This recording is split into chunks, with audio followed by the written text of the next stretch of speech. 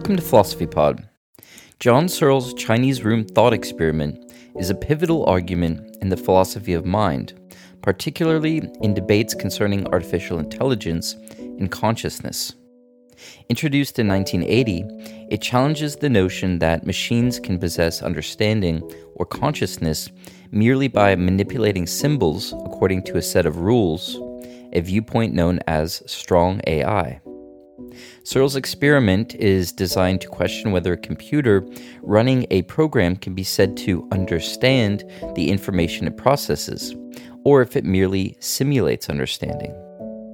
The significance of this thought experiment lies in its ability to stir discussion and reflection on the nature of consciousness, the limits of computational models of the mind, and what it truly means to understand.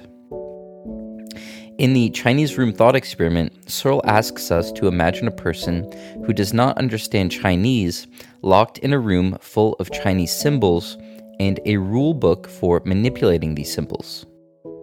The person can receive questions in Chinese and, by following the rule book, manipulate the symbols to produce appropriate responses in Chinese.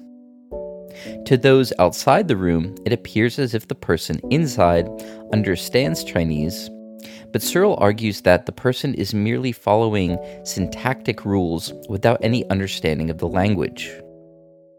The key point of the thought experiment is to demonstrate that while computers can process information and respond to inputs in a way that mimics understanding, this does not mean they truly understand what they are processing. The person in the room, like a computer, manipulates symbols but lacks any comprehension of their meaning. The Chinese room serves as a powerful argument against the notion of strong AI, the idea that a computer program can not only mimic human intelligence, but also achieve true understanding and consciousness. Searle's argument highlights a fundamental difference between simulating a cognitive process and actually experiencing it. He contends that while machines can be designed to exhibit behaviors that seem intelligent, this does not equate to genuine mental states or consciousness. The thought experiment underscores the importance of subjective experience and understanding, elements that Searle argues are absent in machines. A crucial aspect of Searle's argument is the distinction between syntax, or the rules governing the manipulation of symbols, and semantics, the meaning of symbols.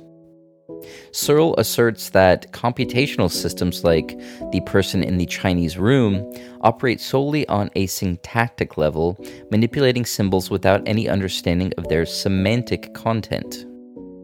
This distinction challenges the computationalist view that mental processes can be fully represented by symbolic manipulations, suggesting instead that understanding requires more than just the processing of symbolic information.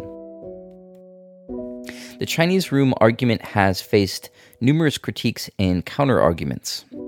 Some critics argue that the thought experiment is flawed because it incorrectly assumes that understanding is an all-or-nothing phenomenon, rather than a matter of degrees. Others suggest that the system as a whole, the person plus the rulebook in the room, can be said to understand Chinese even if the person alone does not. Additionally, proponents of functionalism argue that mental states are defined by their functional role rather than their internal content, implying that if a machine can functionally replicate human responses, it can be said to understand. John Searle's Chinese room thought experiment remains a seminal contribution to the philosophy of mind, raising profound questions about the nature of understanding, consciousness, and the limits of artificial intelligence. By distinguishing between the mere manipulation of symbols and genuine understanding, Searle challenges us to consider what it means to truly be intelligent or conscious. The ongoing debate over the implications of the Chinese room reflect the complexity of the issues and the difficulty of defining consciousness in a way that accommodates both human experience and artificial systems. Thanks for listening. If you enjoyed this podcast, please subscribe to be up to date on all the latest episodes.